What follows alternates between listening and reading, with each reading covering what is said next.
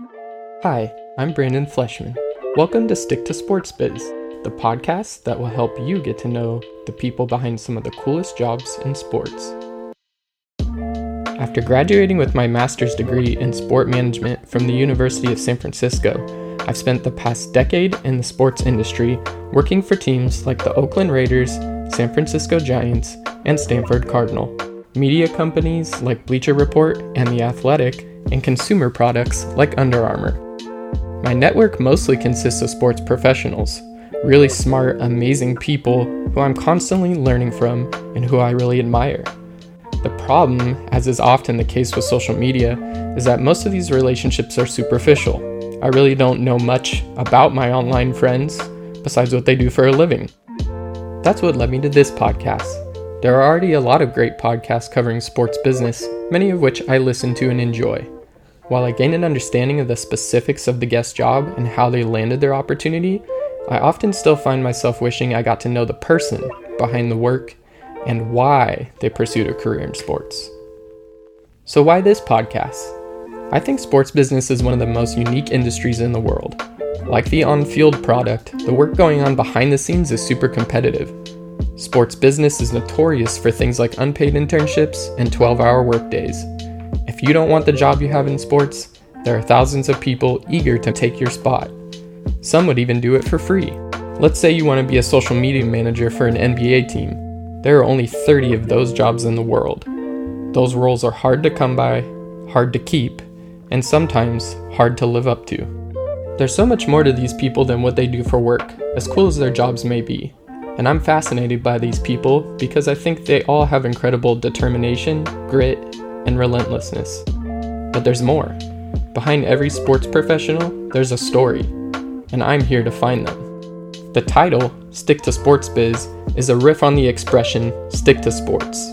I believe that athletes shouldn't stick to sports, and sports professionals shouldn't stick to talking about or tweeting about their jobs. There's so much more that makes a person who they are. Some of these things might be small, like your favorite music or movies. Some of them might be big, like social issues or mental health. This is a safe space for guests to express themselves and let the world know who they really are. Whether you work in sports or aspire to get a foot in the door, my hope is that you will learn a great deal about the people behind your favorite sports teams and brands through this podcast. You might not learn the ins and outs of their day-to-day roles, but you will learn who they are, what makes them tick, and how sport has shaped their lives.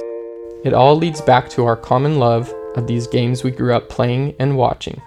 So let's dive in and meet our first guest. She is the former entertainment and guest experience coordinator for the world champion San Francisco Giants, currently working not in sports, but in tech. She also happens to be my wife. I hope you'll enjoy my chat with Grace Fleshman.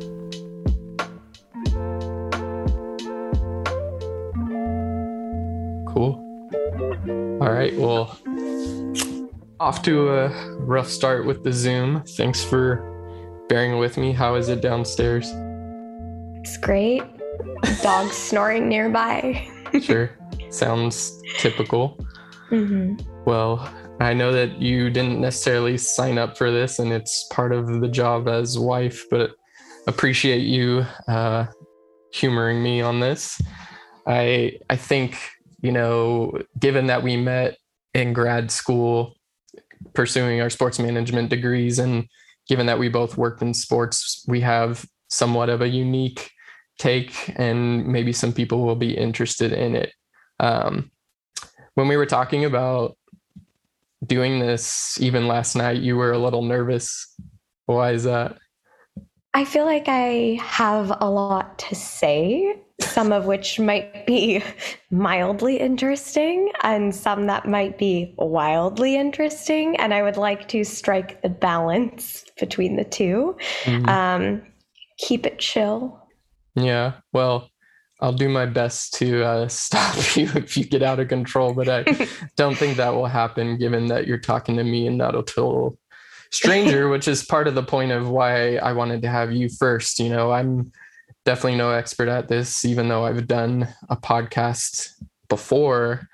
I thought I could kind of put the training wheels on by talking to someone I know very well. But I think it will still be interesting for me too, just to kind of relive this, as there's like a lot of memory lane kind of throughout the questions I have prepared. So I want to start way back when you're just a little tyke, and you really were like raised by this baseball family. I think it goes back even generations, but your parents were big San Francisco Giants fans. You're raised in the Bay, went to games as a kid. So tell me a little bit about the impact of baseball on your early life. Yeah. So my family is a Bay Area sports family, the normal variety that you get out here, but special interest in football and baseball. And that kind of goes for all of the teams that are out here. But I remember when, at the time it was called Pac Bell Park, opened. I got to go to an opening game or the opening series the last couple days before the season began for my birthday. And it was a huge deal. My parents played it up a lot. I think I spray painted or like put an orange streak in my hair. It was very, very early fangirl days. And I think really what stuck with me first and foremost was the energy of being there versus the game itself. But the more that I went and the more delighted I could see that it made my dad specifically happy to see that I was interested, the more interested I became. And I started following the team quite closely, and really poring over the Giants website and stats, and really jumping at any chance that we had to go to a game together or watch at home. And it really did become something that was always on in our house. And I was always relied upon to provide the win-loss record. How far out of first are we? How many games behind are the D-backs? That sort of thing. And it was a really formative period, those first several years that I was interested in baseball. I love that you mentioned like the energy, because I can definitely relate to that. And I think anyone who probably works in sports had some moment similar when they were young, like going to a sporting event and just being like, I want to be a part of this. Like, how can I make that happen? So you talk about, really diving in deep on the stats side. And, I think especially for kid, like that's maybe a little unusual to be so in the weeds early versus just, watching it and taking it at face value. Do you think like, was any part of that to like please your dad or to have a closer relationship with your dad? I wouldn't say that. I think it was just a great byproduct of being interested. I think that something that's a little unusual about my interest in those stats is that I quote unquote not good with numbers, or in other words, it's not exactly my biggest interest. But it was very fascinating to me to see all of these different ways to evaluate what a player brings to a team, to a game, measuring against themselves, measuring against others, measuring across leagues. And all of that was really interesting for my young brain to even fathom that numbers could be interesting outside of school or applicable outside of school. And I think that it just so happened that my dad was also a huge baseball lover. And as the years went on, as it became more involved at the ballpark in various ways, that love continued, and it became a thing that really bonded my family. And it did keep us united at times where we were separated. Like when I studied abroad, that's during the first time the Giants went to the World Series back in 2010. So really in my more recent years, not their first time ever. And through so many different years since, including as I worked there. I know you played volleyball as a kid. Did you ever try to play baseball or softball? I tried to play softball for about 2 weeks.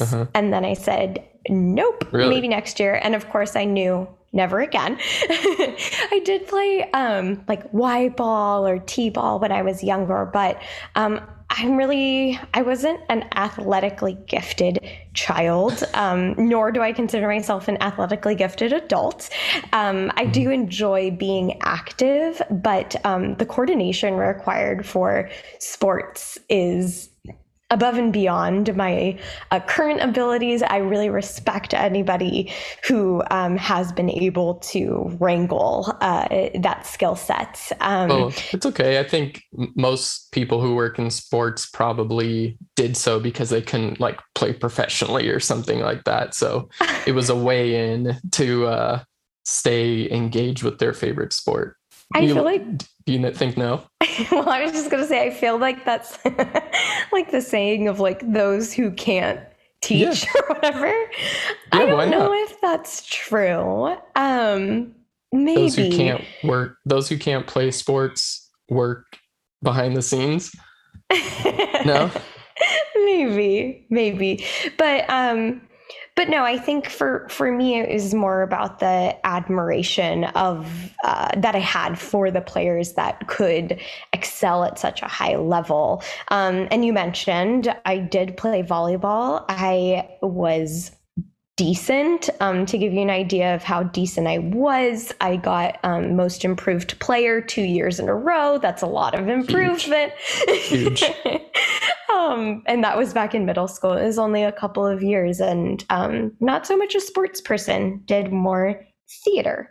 Yeah, well, that's okay. But when did sports or baseball specifically start to become kind of like a dream job in your eyes, or you mentioned theater, was that kind of one of your first passions you pursued over sports? So in college, I studied communications, and I had the goal of being in front of the camera. And I thought, I don't have the athletic prowess to be a professional athlete. I enjoy theater, but I don't know that I can handle constant rejection. And maybe somewhere in the middle, broadcast journalism would strike or kind of hit both boxes, so to speak. And so I thought that it would be really awesome to be able to be close to professional sports, whether it be minor league or professional in a media capacity, because it would also give me the ability to perform in a way. So I started thinking about sports journalism as early as when I was applying for college. But it was always kind of a passive thought. And as I neared the end of my college career, I started seriously thinking about where can I go next? Where can I actually start to invest my time to see if this is something that works long term?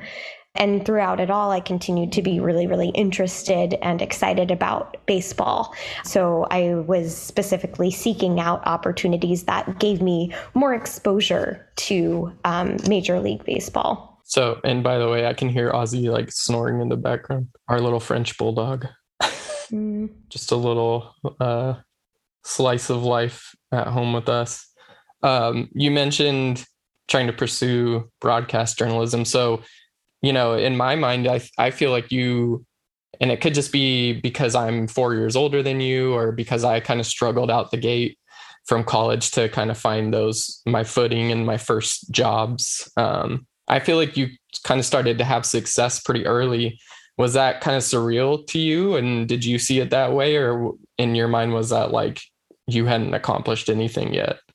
My initial toe dipping into the sport and entertainment industry was at ABC 7, KGO in San Francisco, at their sports desk. So a lot of time spent watching games, scoring games, watching tapes, logging tapes, and occasionally getting to go to a game and be at pressers or gather post-game sound. And that was a real thrill for me. It really felt like I had made it when I was able to be on the sidelines at Candlestick or in the locker room at the ballpark.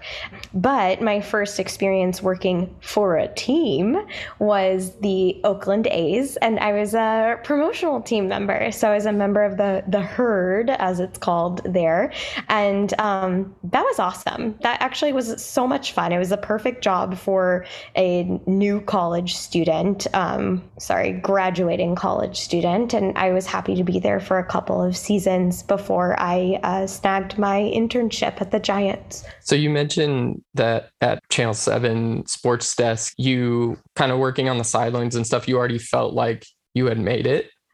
I think that in a sense, I thought, if I never get to do anything else like this, this was very cool. Mm-hmm. And so you appreciated the opportunity you had when you had it. Exactly. And I think that there was this thought of, this seems really awesome. This gets me pumped.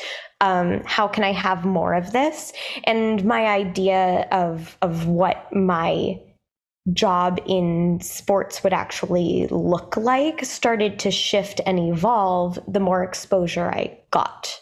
So if you felt like you had kind of made it and you had really accomplished a lot by having that job, then what did going to the A's feel like? You know, you're in the tunnels, you're behind the scenes, you're doing all this stuff on the field and in the stands. Did you feel like, I've definitely found like my niche, this is what I want to do?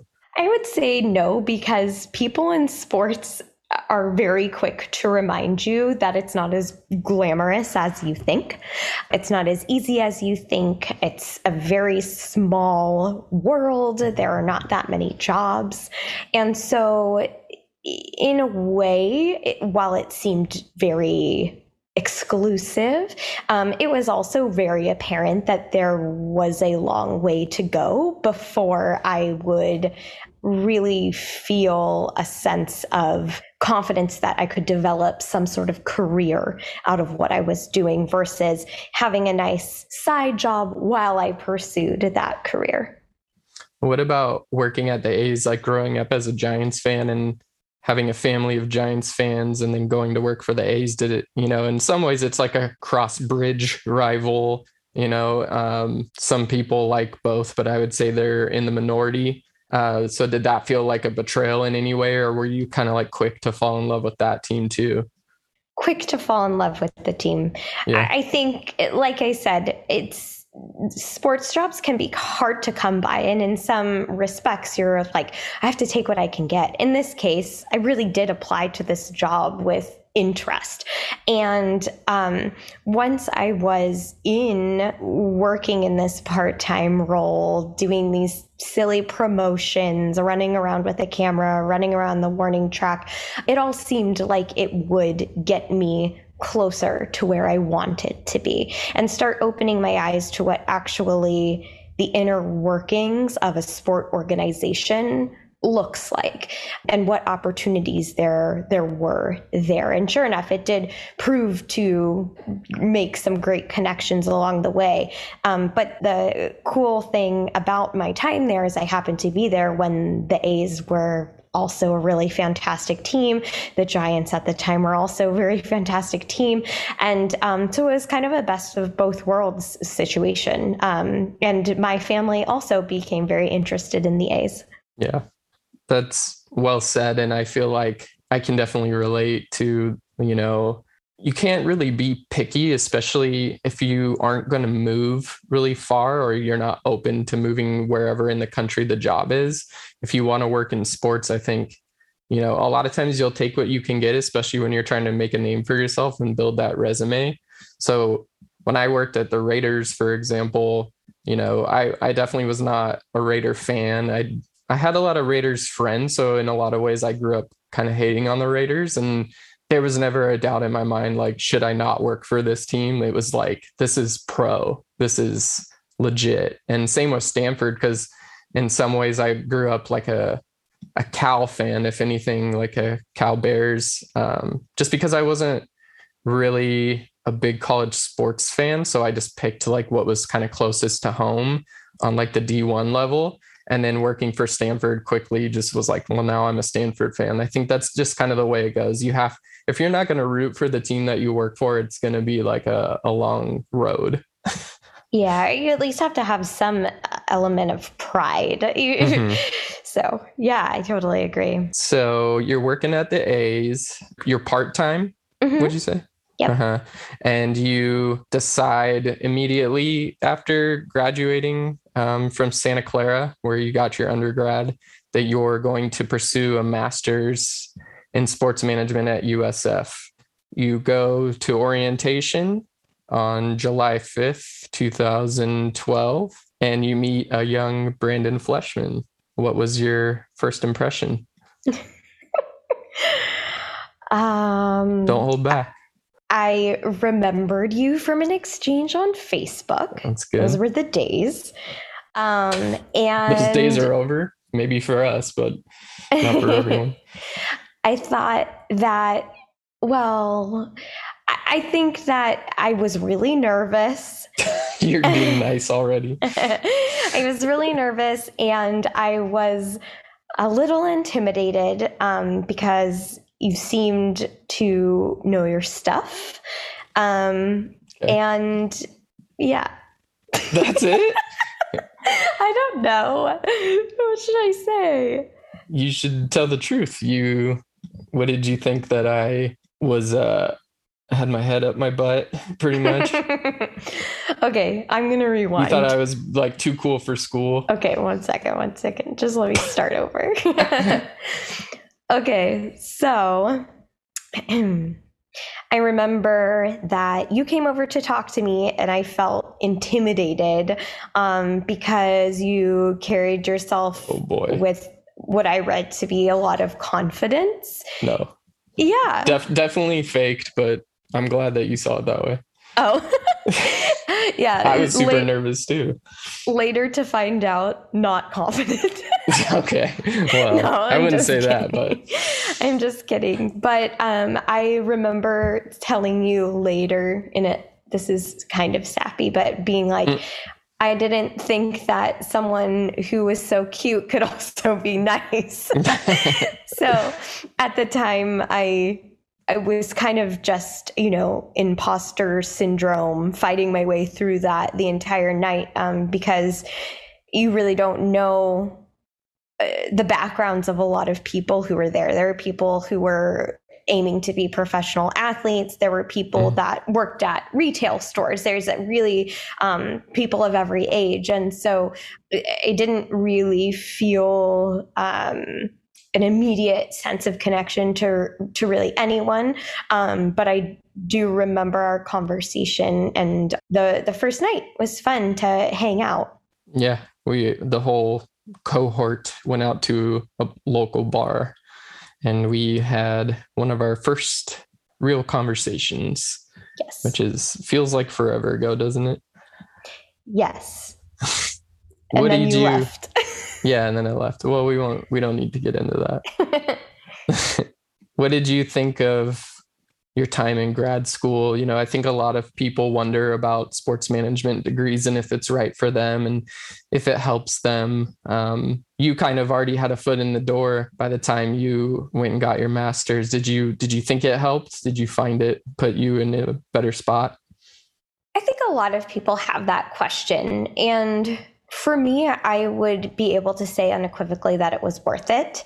But I got a lot of things out of it due to good timing. I got my internship at the Giants, which I guess we'll get into. And I got a quality education, but I also got my husband, which is awesome. I was wondering if you were going to say that. Yeah. And for that reason alone, it's kind of hard for me to say you 100% have to do this. Oh, yeah. In my opinion, I don't think anyone working in sports 100% needs to have a master's degree by any means. What I will say for me personally is that it helped me buy some time to be able to do things like internships, right? Because I didn't have the time when I was a full-time student in college. I was a double major. There was no way that I was also going to be an effective intern during a baseball season, living 45 minutes to an hour away from any major league teams, and so having the ability to then be part-time in school pursuing my master's, and then also working part-time at the A's, and then soon after that getting a part-time internship with the Giants, having the ability to do all of that at once was great. I mean, I also had the privilege to be able to do all of that at once. I didn't have to have a full-time job, and I had the opportunity to pursue further education. So it's not an option for everyone. The fact that I had it available to me, I'm glad that I took advantage of that. I'm grateful for that. But I think people can make it without those kind of extra pushes, but no doubt it helped me. Yeah, it's very case by case. I think you can't blanket recommend it to everyone, but definitely helped us in more than just the one way of meeting each other. But so you mentioned that you went from the A's across the bay to the Giants, and with that internship, did immediately when you got the offer, or like on your first day, like did that feel really surreal? Like you had grown up loving this team, at a young age, kind of fell into the Giants lore and following all the player stats and watching games with your parents. Did that feel like kind of a dream realized?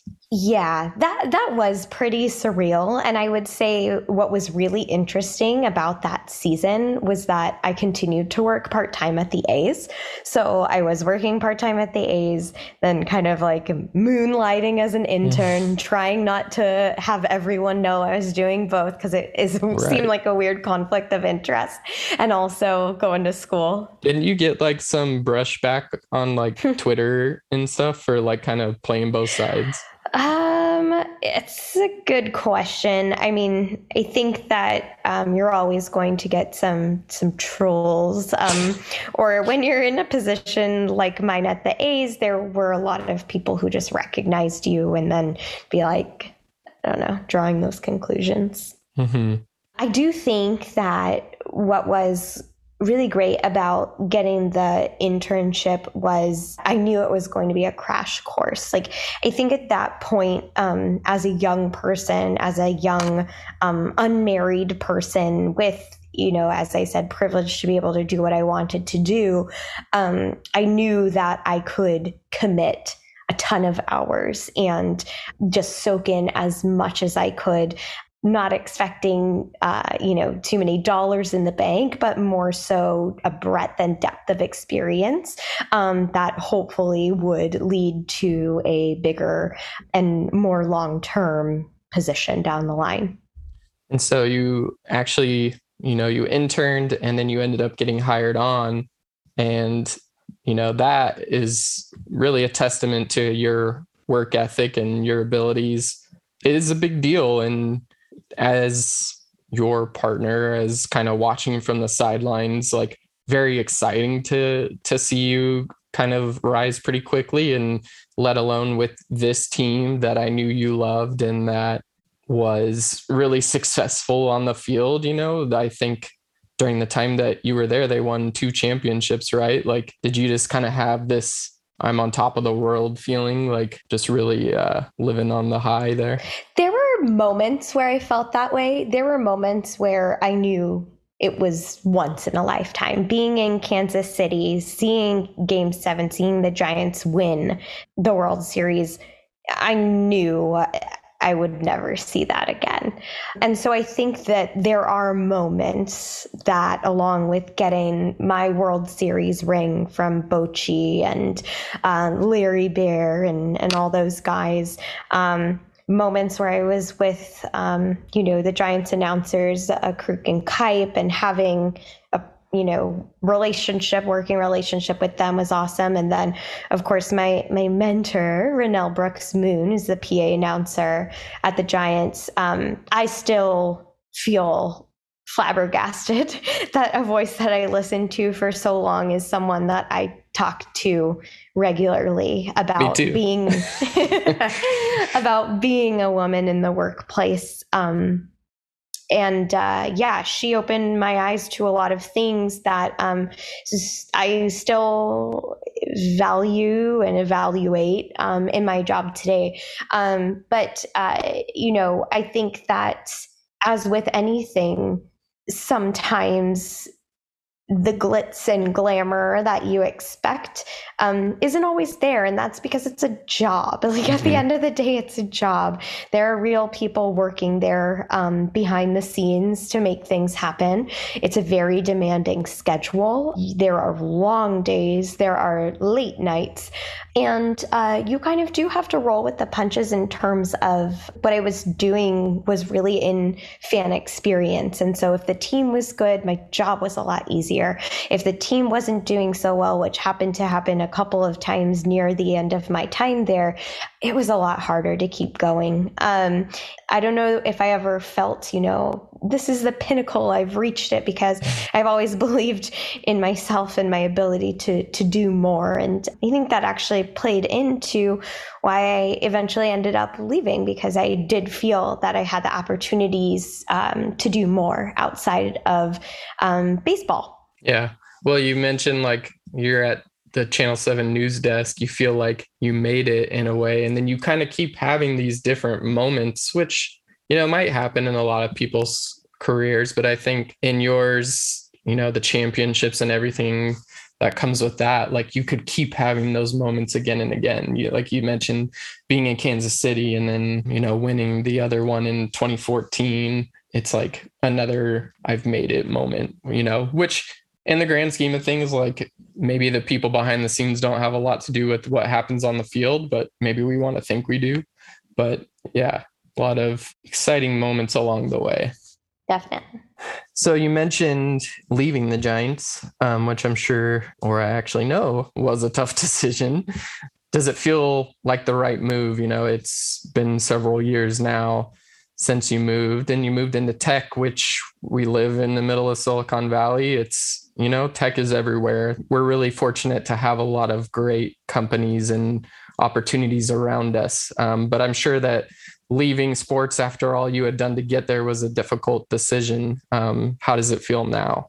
It was a difficult decision, and I put it off for a really long time, even when I started to have doubts as to whether or not it was my forever home in terms of career. But I don't regret it at all. And that's not just because I work at a fantastic company and I love the job that I have now, but also because of the possibilities that it's opened up for me and our family. I cherish having nights home. We have a son now. I don't think that I could fathom now being away from him. But that might be a little bit of the pandemic of it all speaking.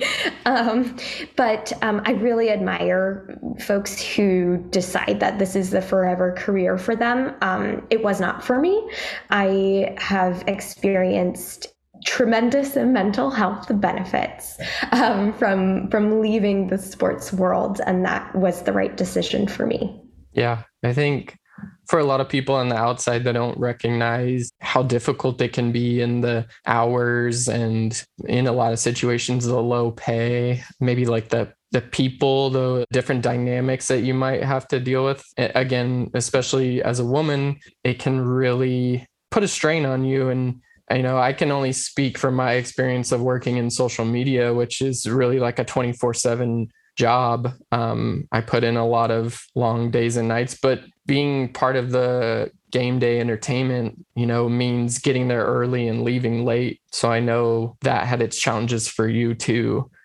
I think one thing that I really admire about you is you've been really kind of forthcoming with your own like mental health struggles. And, you are very much in agreement with like wanting to break the stigma around mental health. It's something we all deal with. We should all talk about it. You will post on your personal social media about it, without really hesitating now. It might have been hard in the beginning, but, I think it's not only something that is important to me as well, something that I struggle with as well, but something that I want to talk about on this podcast and be really open about, in hopes that when other guests come on, they'll talk about it. So, I think it's probably cathartic for you to share those stories, but, in your own words, how has that been to be open about that?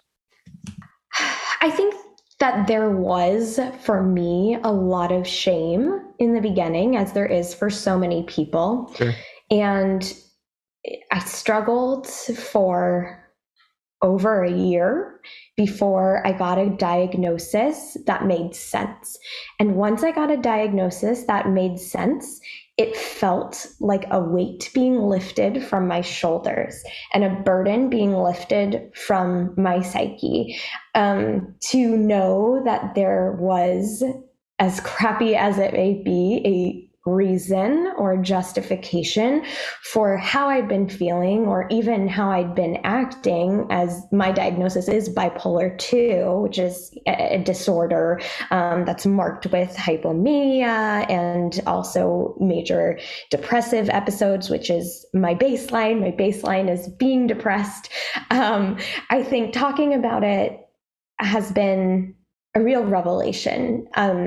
When I decided to change jobs, I kept a lot of my mental health struggles to myself. And they did play a role in my decision to change industries. And I decided that wherever I went next, I was going to be more open about my mental health because I wanted to invite other people to do the same in the same way that you're mentioning right now. And it actually was that experience of understanding what it felt to have a struggle that I was covering in the workplace that made me realize that everybody has struggles. Some are conspicuous, some aren't.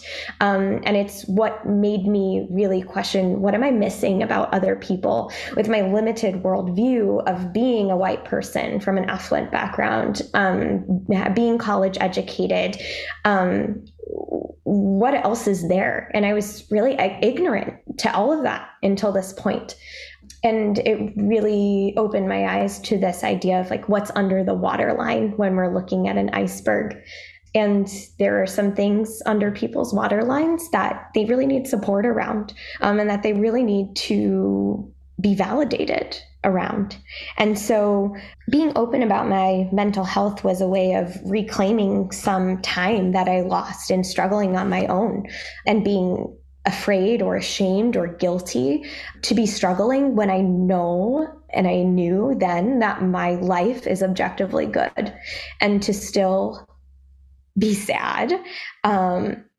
It felt like a betrayal of other people. And really self-centered. And now I know that that's not the case, but it took a lot of self-exploration and a lot of story sharing to understand that. And now I get to work in a role that enables me to help other people come to the point where they can be honest about their differences, their struggles, and also we can provide an environment where those things can be recognized and celebrated and voices can be amplified that otherwise wouldn't be. Totally. I appreciate you sharing and being so open about it. I know it's not easy. And what you do now for the tech company you work for is what? I am the manager of inclusion and engagement. And we really work to ensure that all of our employees around the world have an equitable experience as part of our employee base. And that means evaluating everything through the lenses of diversity, equity, and inclusion. That's great. It's funny, like I'm sure you remember one of our early conversations together when we were not even dating yet, I don't think, was about kind of mental health and how we kind of dealt with it when we were younger. Neither of us had been diagnosed at that point, so we didn't even really know either of us had anything. You mentioned you have bipolar 2. I have depression and anxiety. I think what's great about our relationship is how we've been able to help each other through that, through this kind of empathy and understanding of it. And so I just really have appreciated that and really having a partner who understands. So I love you. I love you too. I feel the same way. Wouldn't be here without you. Yeah. So it's great that you have more of a work-life balance and among other things that you do in this role. And I can say the same myself. I've been working outside of sports for, I don't know, like 2 years now. And, a lot of times I think about, well, would I ever go back? I tend to respond to that. I would for the right opportunity, but I'm not actively looking to. But of course, I kind of keep my foot in that realm in some other ways. But curious for yourself, like, is it something you've ever thought about going back into sports? I've thought about it.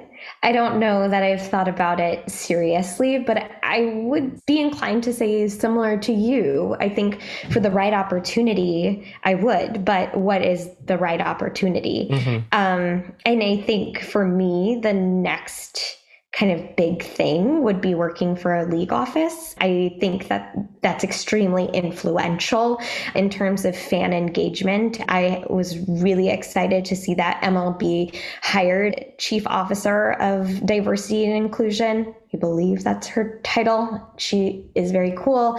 I would love to learn from someone in a role like that.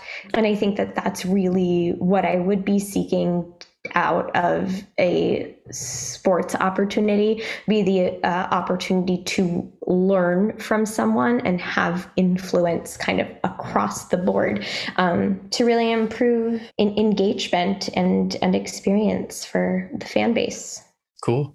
Well, you mentioned, or I talked about too, like how we've kind of been able to support each other with mental health struggles, but I think also just as two people who work in sports, because I don't think it's all too common that a couple works in sports. Maybe it's one of the people and the other person in the partnership is, maybe struggles to understand the time that it requires and, the attention that it requires. Did you feel like you were kind of had like a good understanding of that, of the things I was doing because you were working in the same industry?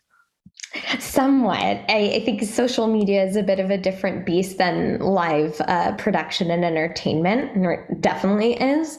But I think from the angle of the irregularity of the schedule, or how sometimes things are incredibly busy and sometimes there's nothing going on, or sometimes it's hard to take time off, or you're exhausted. It really does just come down to how tired you are, Totally. how hard you're working all the time. But yeah, I think there was that. And then I also think that it allowed us to support each other while also kind of relating to the sticky parts. All right, we're going to take a quick break. When we come back, we'll have some fun. Sit tight. Hey everyone. So this is where you would normally hear an ad, but I don't currently have any sponsors.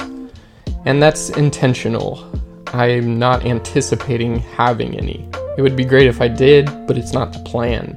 So, in absence of that, I'd like to use this space as a way to promote your podcast or your friend's podcast or anything else that you might want to promote that you think would be a good fit for our audience. If that's of interest to you, reach out to me at Brandon Fleshman on Twitter. That's at Brandon Fleshman. You can also reach me via email at stickttosportsbiz@gmail.com. That's stickttosportsbiz, B-I-Z, @gmail.com.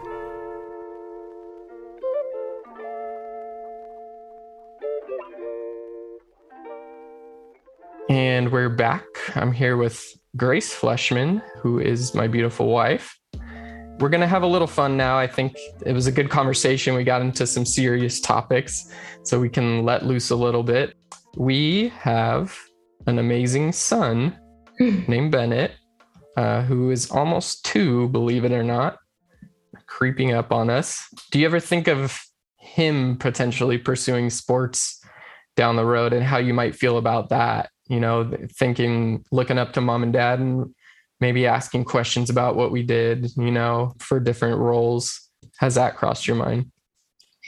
I do think of it because he's very tall, like a beanpole, and we say he looks like he could play sports, or he likes to kick around a ball with all of his gracefulness. But, you know, I think that's something that I have always wanted ever since we started talking about having kids, was to make sure that they choose their own path in life. If Bennett is interested in sports, he should 1000% pursue it. I'd be happy to help him along the way. I think, you know, when the time comes, if he's interested in something like football, we may need to have a more serious talk, just because of some of the ramifications, how serious injuries can be. But if he's more interested in kind of the more front office work, I'm sure with his a little bit more vocabulary under his belt, a little bit more education, he would be great in the front office. Don't stand in the way of this dream for us, okay? He wants to be a starting quarterback. What about, like, if we were, you know, let's say we were both working in sports now, what do you think parenthood would be like? How different would it be? Impossible. Mm-hmm. I mean, I think, you know, things worked out. We got really lucky. Mm-hmm. I think that it would be a lot harder. I think that we're really lucky to be in the roles that we're in, because it's enabled us to spend time with Bennett while not sacrificing our roles and responsibilities as part of our career. And, you know, I am a career-oriented person. I think a lot of times as a parent, or as a mom specifically, there is this question of mom guilt, or like, oh, who's at home watching the kids if you're working at this Giants game? And I'm really glad that I don't have to deal with that self-induced pressure, because I can say that mom guilt is a real thing. Even when you're doing your best, you still feel like you could do more. And I'd venture to guess that's the same for dads too. But I think it would be really tough, and I think that there would be no sleeping. I don't know any couple working in sports who have kids, but I'm sure that there are some, and I can only sit back in amazement because we barely get by as 2 people in tech working from home with a kid. So I don't know how you do it on a sports schedule. Props to them. But yeah, exactly. If there's one thing I know you love besides sports, it is, as you call it, desserts, not snacks, right? Okay, do you want to clarify this distinction? I feel like any listener would agree that there is a difference between a snack and a dessert. If you are going to have a snack after dinner, you're probably thinking popcorn. You're probably thinking chips. You're probably not thinking cookies, cupcakes, candy. To me, those are sweets or treats or desserts, and snacks are of the more savory variety. Wow, that is very specific. I don't know why they're not just interchangeable. If I want to have, not, by definition. If I want to have a snack after dinner, it can be something sweet. No. You're saying that that's not the case. Dessert comes after dinner, and it's sweet. Occasionally, there's maybe cheese or coffee involved. When does that's snack for fancy come? people. When does a snack come? Intraday. Interesting. Well, we'll let it. Or like a midnight snack. Midnight dessert. Okay, midnight snack is maybe. Got you. I should have never mentioned midnight snack. Man. It's an anomaly. We'll let Twitter decide. What is your all-time favorite dessert? If you could only eat one for the rest of your life, what would it be? That's impossible. You have to pick one. Can I just generically say cake, or does it have to be specific? Yeah. No, it's not specific. Is there a specific cake? No, they're all good. General cake. Okay. Yeah, general cake. I think Who's that I thought that too. Well, okay, here's where I'd like to backpedal and say, can cookies be snacks? Because oh my God. Well, you're going back on your own thing. If it means I can have cake and cookies, then yes. I don't even understand where we are now. Okay, our household's in disarray. I like cookies a lot too. And speaking of, you enjoy baking cookies. Tell me a little bit about what that does for you, just baking. I love baking. I have definitely gone through my ups and downs of obsession with baking, but in the past year and a half, I've obviously had a lot of time at home, and I've really fallen in love again with baking cookies specifically. And I think what's so cool about baking is that it's art and science all at once. And to be able to throw a bunch of stuff in a mixer and have it come out to be something delicious is really cool. And then to be thinking about how there's, a game of precision involved, but there's also a little bit of a game of chance, and then also just luck, I guess. It's a lot of fun to experiment and see what works. Awesome.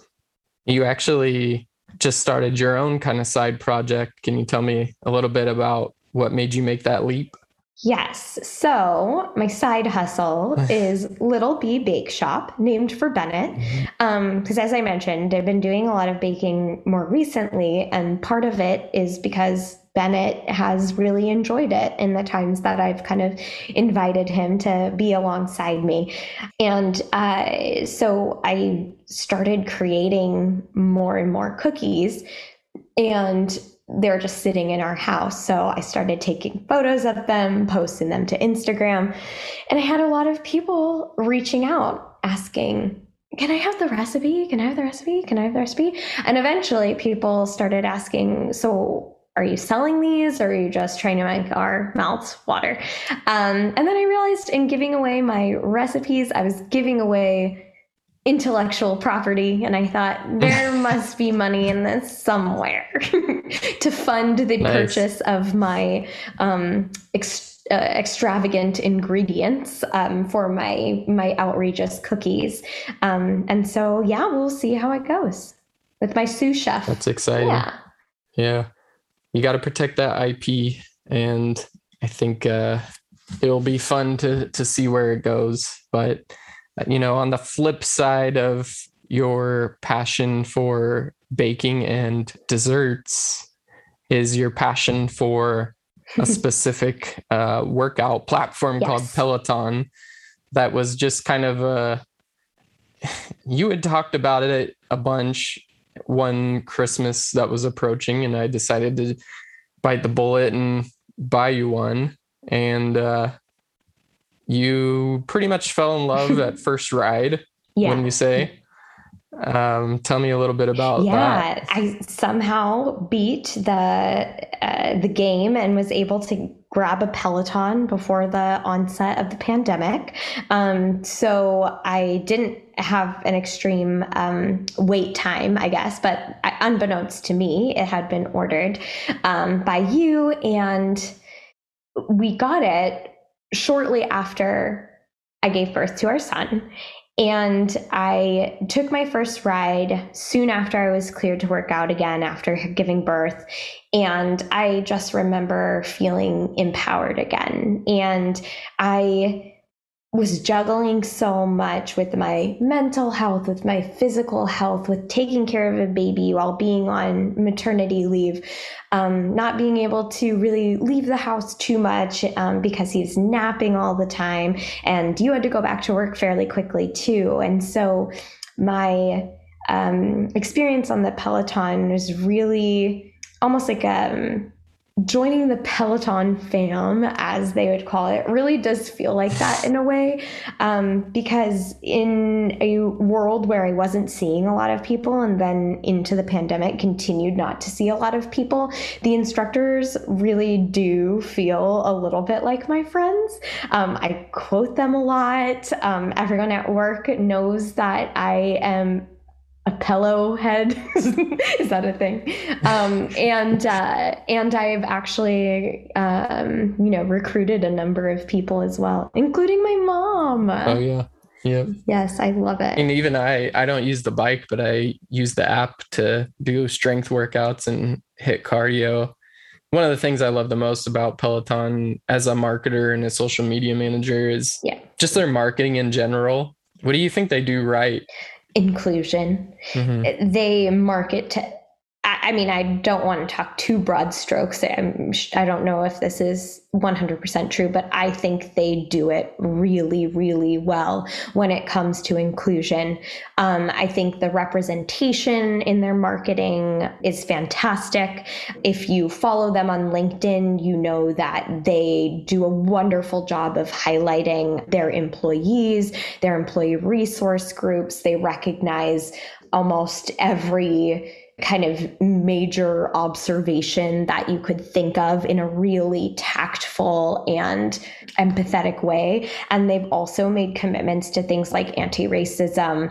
And I just think they do the most fantastic job from end to end in terms of theming out their rides, their classes around a specific observance, whether it be Black History Month or Women's History Month, or I think they're doing like a community event right now. And they recently did an all for one kind of unity event. They carry that throughout all of the other kind of verticals, whether it be TV or their socials. Plus, they just do an awesome job with music. I think that partnership with Spotify is like clutch.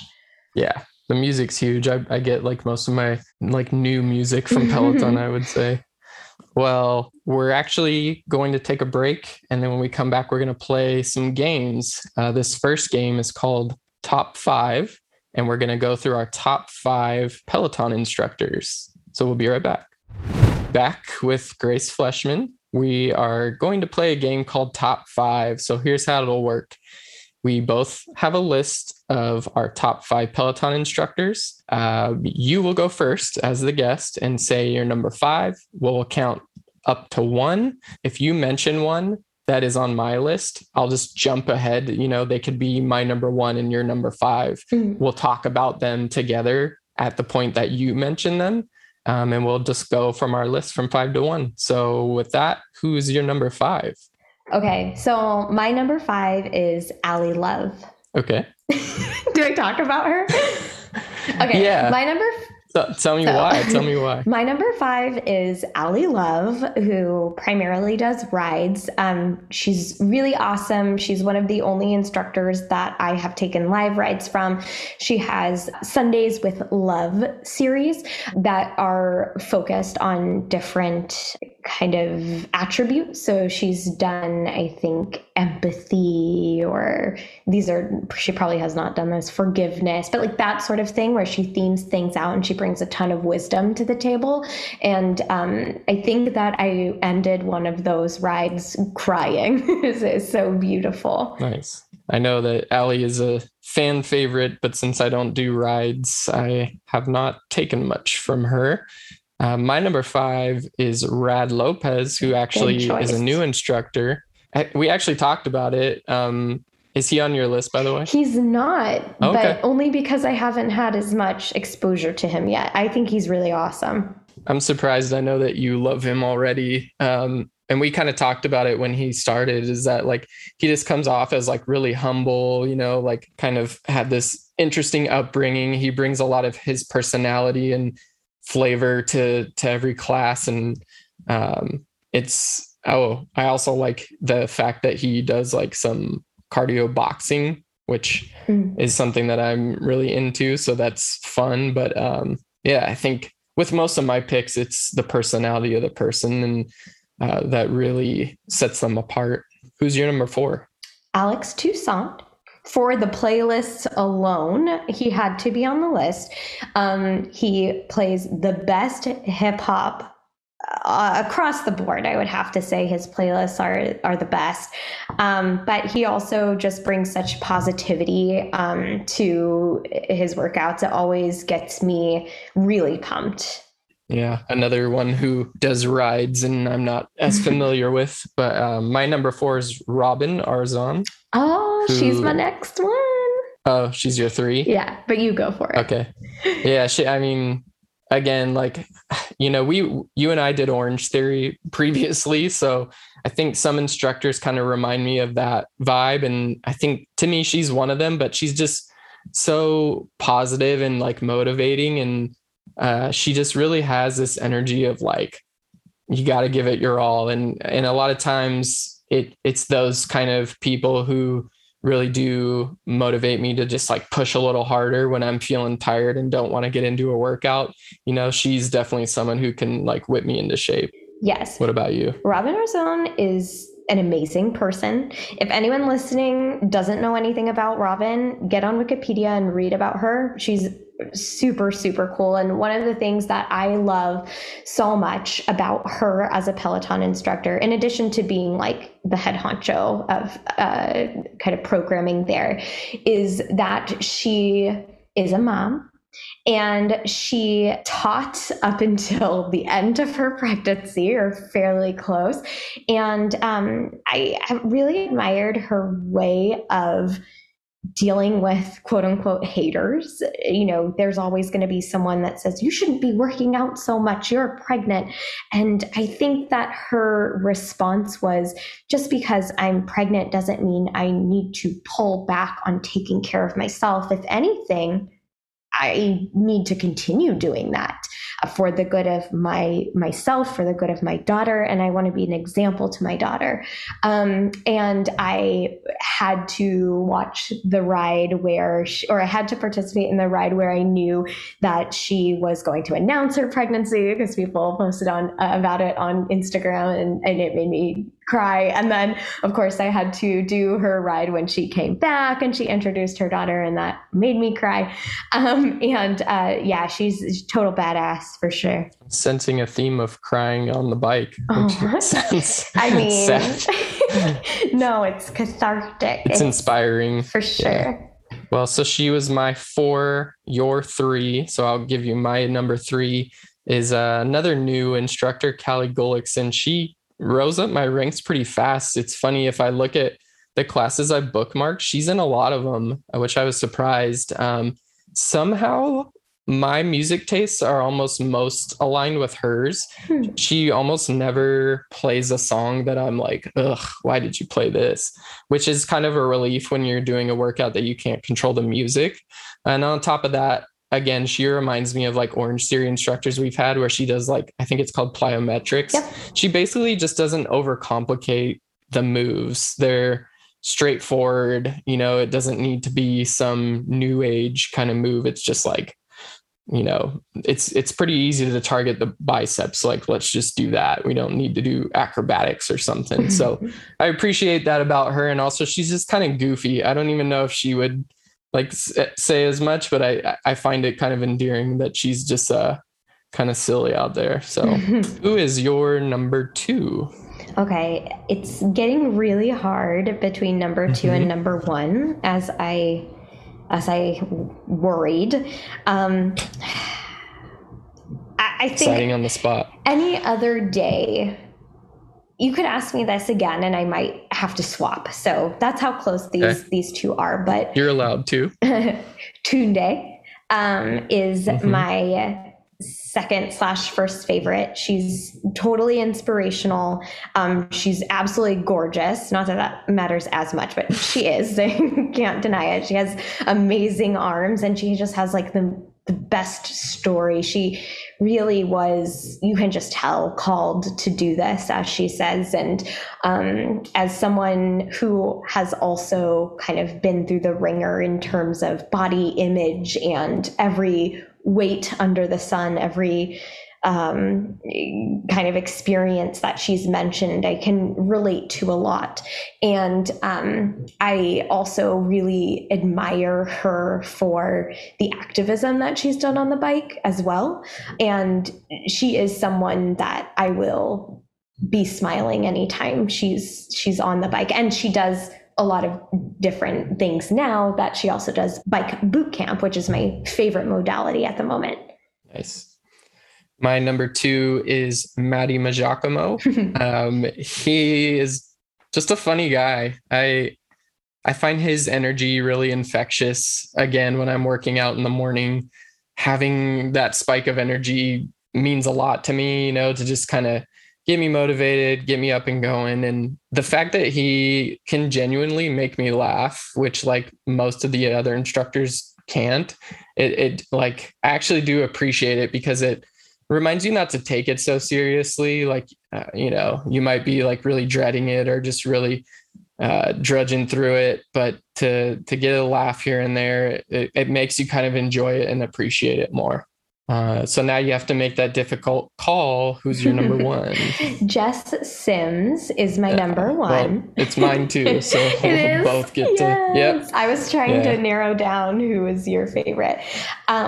Jess is kind of encapsulates a lot of the positives that both of us have thrown out there. It's just like she's simultaneously goofy and inspirational. She's super relatable, and she doesn't take herself too seriously. But I think one of the things that I love most about working out with her is that she is quick to say, no ego, amigo. And if you need to modify because something's too hard, or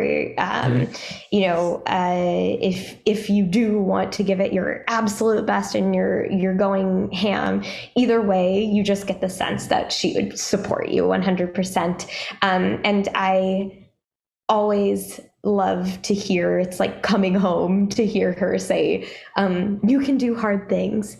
How do I know? Because you're doing them right now. And I'm like, yes, I am. I can. So I love her. Yeah. I mean, I feel like things that I said about everyone before her, they all could be said for her. I feel like she could do anything and she would be great. Like she could be a saleswoman. She could be president. Anything on the planet. And I just think she has like the right attitude and approach. And as a marketer, I just appreciate like kind of the marketing she brings to it. Like, I think she does this better than most, is that like she has things like you said, no ego, amigo. Yeah. She does sexy transition, sweat angel, glazed donut look, right? Yeah. Like we could probably go on and like, how many other instructors have that? And so you relate these little sayings to someone, it just kind of keeps them top of mind. And it just shows me like how smart she is, how good she is at her job. Yeah. Well, that was fun going through our top 5 Peloton instructors. We're almost to the end here. We just have a couple more quick games. This next game is called The Recommender. So I'm going to ask 3 very simple questions, and it's your opportunity to recommend something to us, to the audience. So first, what are you watching right now? Wow. Well, it's summer, so the reality TV is real right now. There's a lot of it, and I feel like it will go in direct opposition to anything else you ask me around what sort of media I'm consuming, but I'm really enjoying kind of the brainless activity of watching reality TV of all sorts. No specific ones, just in general? No, I want to keep my dignity. Yeah. Okay. I don't blame you. I know some of them. That you watch with me. Yeah. Well, yeah. Maybe I'm not as into them as you, but I can admit when I am, Mm-hmm. we'll keep them nameless. What are you listening to right now? Could be podcast or music. Yeah, I'm going to answer podcasts. So I'm on a new kick of listening to podcasts on investing by women for women. And to throw a couple out there, I love her first 1000K. Tori is really cool. I have enjoyed listening to Girls That Invest by Sim and Sonia, and they're out in New Zealand, so I love a good accent. And that's been really eye-opening. I really enjoyed learning a little bit more about financial feminism. Cool. And the last one, are you reading anything? Was there any books or anything online that you've read that you might recommend?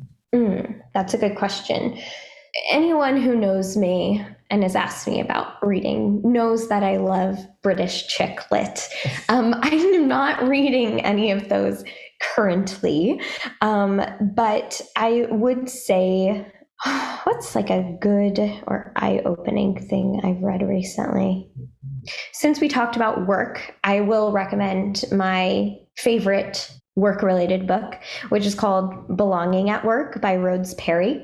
This was a book that really changed the trajectory of my career when I started moving a little bit away from employee experience to employee engagement and inclusion, and really kind of starting to dissect what actually does go into creating a place where someone wants to work, where they can bring their full selves and thrive and not waste precious capacity covering.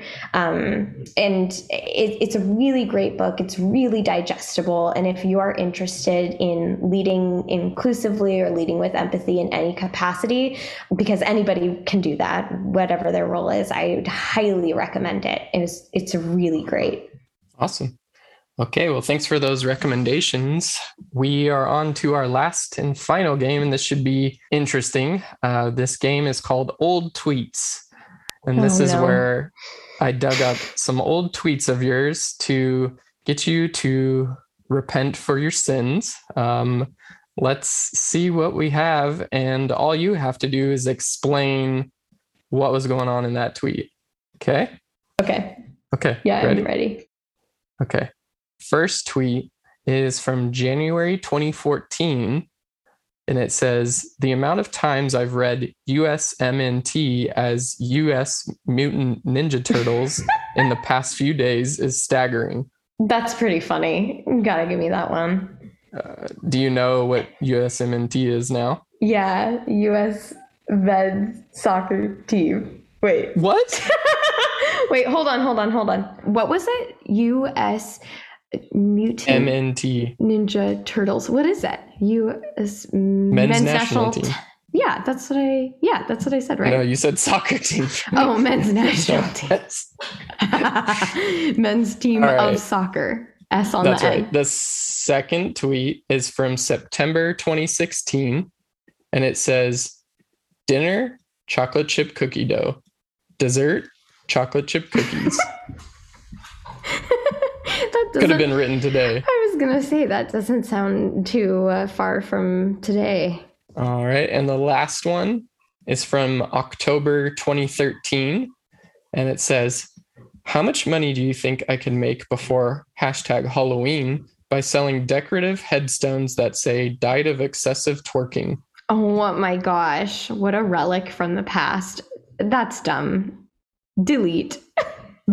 You can delete that one? Yeah, undo. Well, they can't all be winners. Just want everyone to know there's a reason I don't use Twitter anymore, and this is part of it.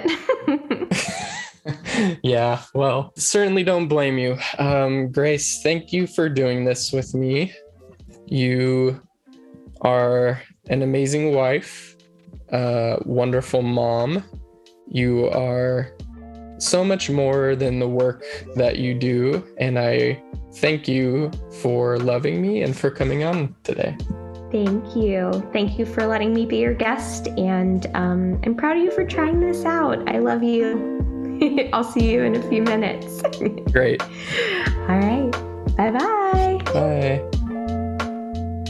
Thank you to Grace for joining us on our first episode. I forgot to mention it, but if you want to follow Grace, you can follow her on Instagram at Grace Says Smile. That's Grace Says Smile. No underlines or anything like that, spelled just like you would think. And that is on Instagram. And lastly, thank you to you for listening and checking us out. Appreciate you just getting this far in the show. If you liked it, go ahead and do us a solid, subscribe, rate, review the show. I'm reminded of a DoorDash delivery I had once, and the guy dropped the food off at the door, and when I came to the door to get it, he was still there, and he just said, 5-star review, please.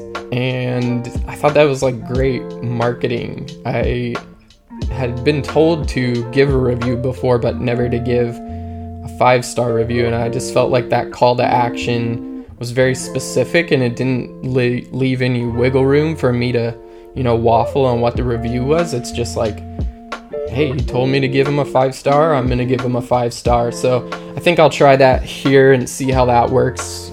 Go ahead and give us a 5-star review, whether you liked it or not.